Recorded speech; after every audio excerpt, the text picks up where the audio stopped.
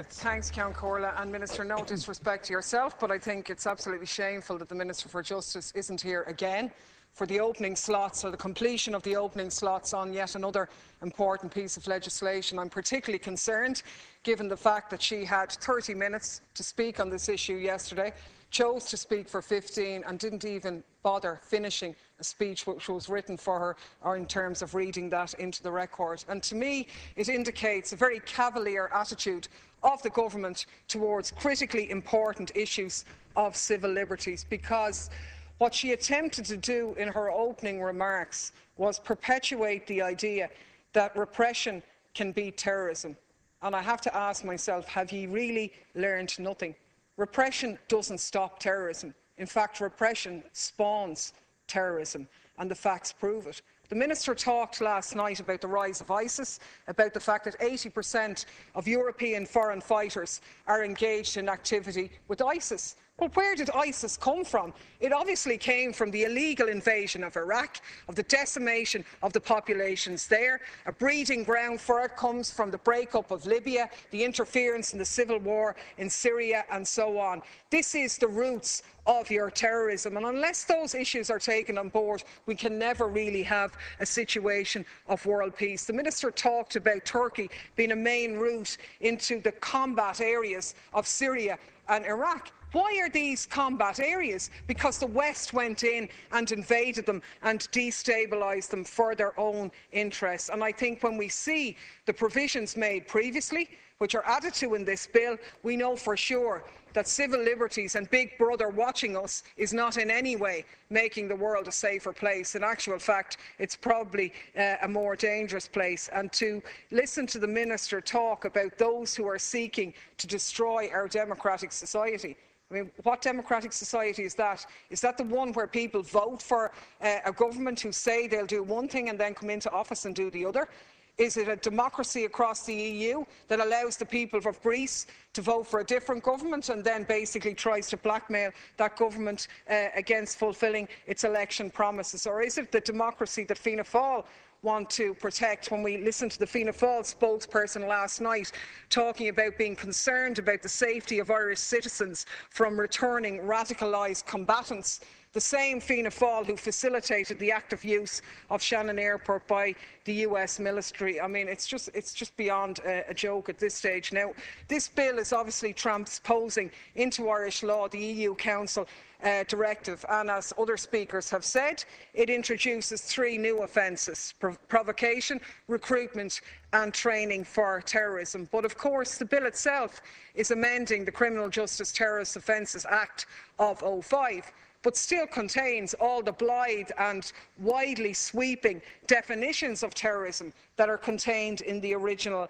Act, which says stuff like the acts which might unduly compel a government or organisation to perform or abstain from doing something, but of course no definition whatsoever of what makes that compulsion undue. We might have acts that might seriously destabilise the political or economic structures of the state, but no attempts to come to grips with how we define such destabilisation. So it really begs the question then, is protest or civil disobedience something that might fall under a definition of destabilising the state? Obviously the government will say, oh no, don't worry about that. But of course we should be worried about that, because, you know, there is some serious hypocrisy here about introducing further measures to combat terrorism when on a daily basis we facilitate terrorism at Shannon. The government has been happily complicit in US wars of imperial aggression throughout the past decade and beyond. Illegal wars which were carried out. And let's look at the Act of 2005 and look at some of the definitions. That Act talks about seriously intimidating populations. It talks about unduly compelling governments to perform acts. Wars which have seriously destabilised and destroyed the fundamental political, constitutional, economic and social structures of a variety of states. Does that not meet the criteria of the actions of the US military in whole parts of the globe, or indeed the actions of NATO? It fits perfectly with the definition of terrorist activity in the original Act. But of course, we're not really talking about that here now, because we have one law for one type of terrorist and another rule for all the other types of terrorists, which is just simply not good enough. The state, particularly large imperial states, have a taken for granted monopoly to engage in violent military activity, regardless of its extra legality. In fact, they're even kind of encouraged to do it. So I think that's absolutely crazy. And of course, that repression is maintained in the new Act. I think one of the most troubling aspects of the bill is the new offence of public provocation to commit a terrorist offence. I mean, you've got to say, the potential for abuse of this is absolutely rampant. I mean, particularly given that it encourages not just directly encouraging the commission of a terrorist act, but indirectly encouraging it. So someone might say, oh, I'm sorry about that now. I committed that act because I read something somewhere where I thought somebody meant I should do it. I mean, seriously, is this what we're talking about? You know, could we, for example, see that saying publicly that Palestinians, Iraqis, Afghans have the right to resist occupation and aggression through armed struggle, could that be construed as public provocation? Somebody who targets by direct action against corporations, government policies and intergovernment organisations like the EU. Could that fall under the remit of this new bill and this new definition of terrorism? I mean, let's face it, I mean, this is so broad and such an invasion or an invasion of our public and civil liberties. I mean, it even envisages a charge of public provocation could be brought even when no terrorist offence was committed.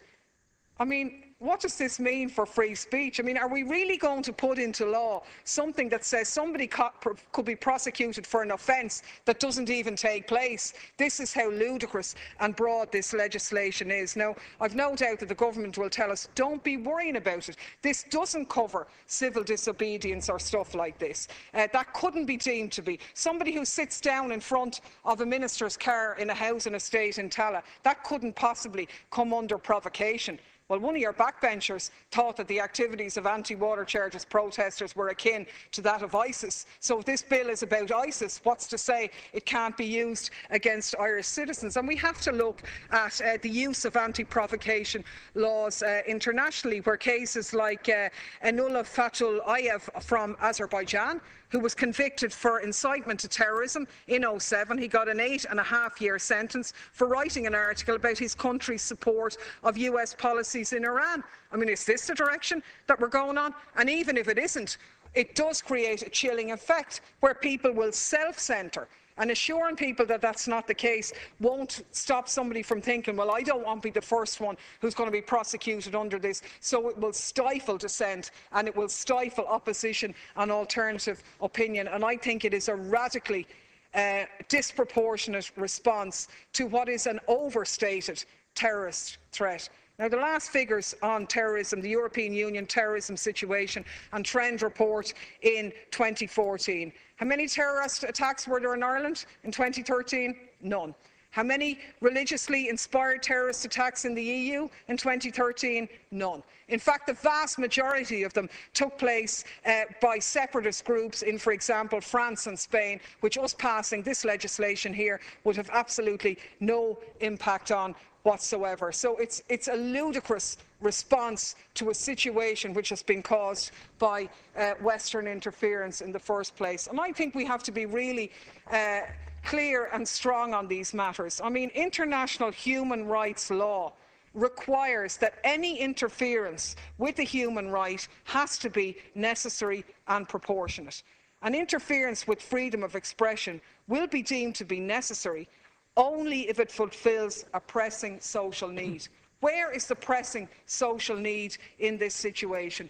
Under the European Convention on Human Rights, states have a certain margin to decide in whether or not to curb freedom of expression through legislating to prohibit speech which seeks to incite or provoke terrorist acts is necessary according to circumstances and laws of each country. I don't think there's any pressing need there. The so-called threat of Islamic terrorism has been exploited across the EU and internationally to curtail freedom, to abuse human rights, to expand the scope of state security, to increase surveillance on citizens, to militarise everyday life, to restrict freedom of movement from the enemy within.